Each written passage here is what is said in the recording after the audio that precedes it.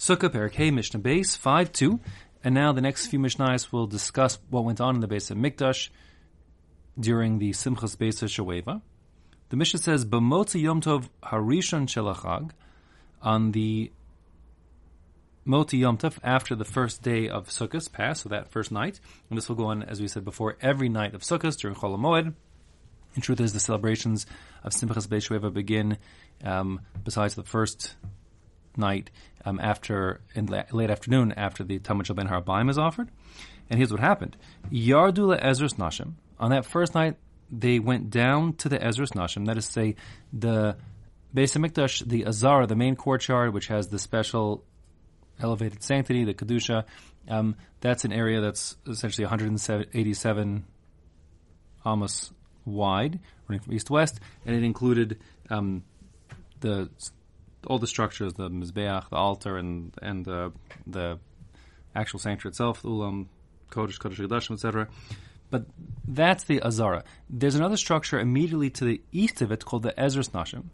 That's 135 by 135 amos, and then actually, although it's contiguous with and like within the walls of the larger temple complex, it doesn't have the Kedusha that the Azara does. It has the same kind of Kedusha that the Har HaBayis does. In general, it's like the Machne Leviah, parallels like the Levites' camp around the Mishkan.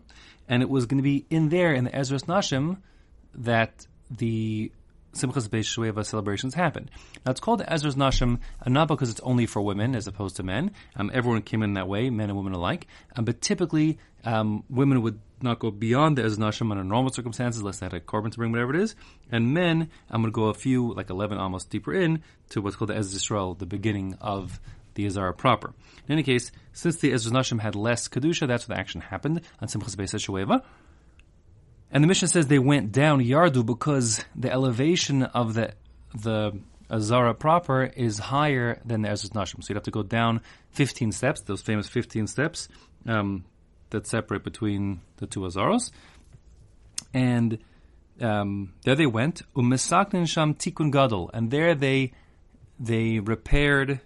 literally repaired a great repair.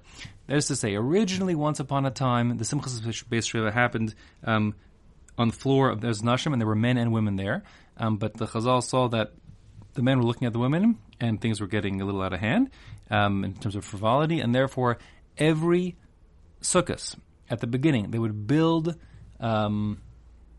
balconies around the Ezras Nashim, so that women could be up on the balconies looking down and watching the men doing the various celebrations and tomfoolery that went on in the Simchas Beis Sheweva.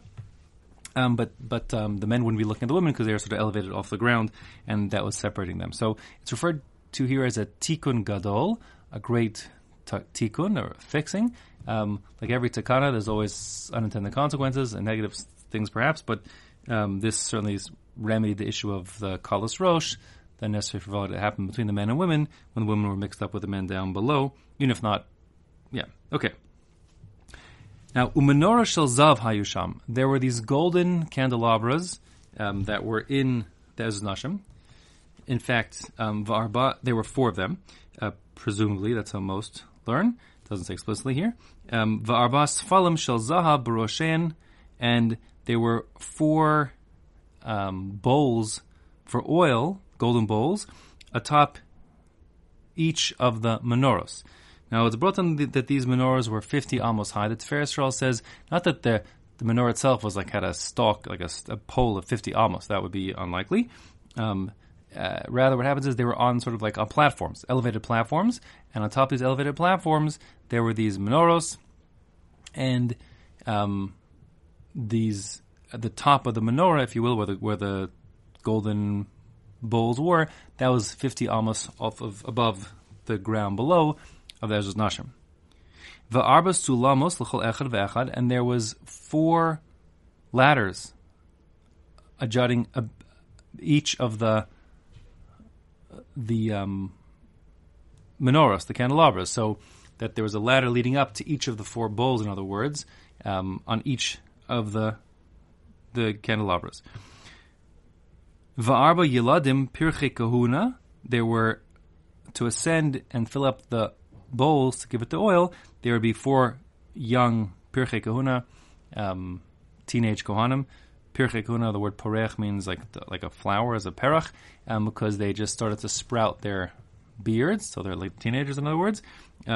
Others point out that they were like, it's a little redundant to say both they were yeladim, young, and pirchei kuna.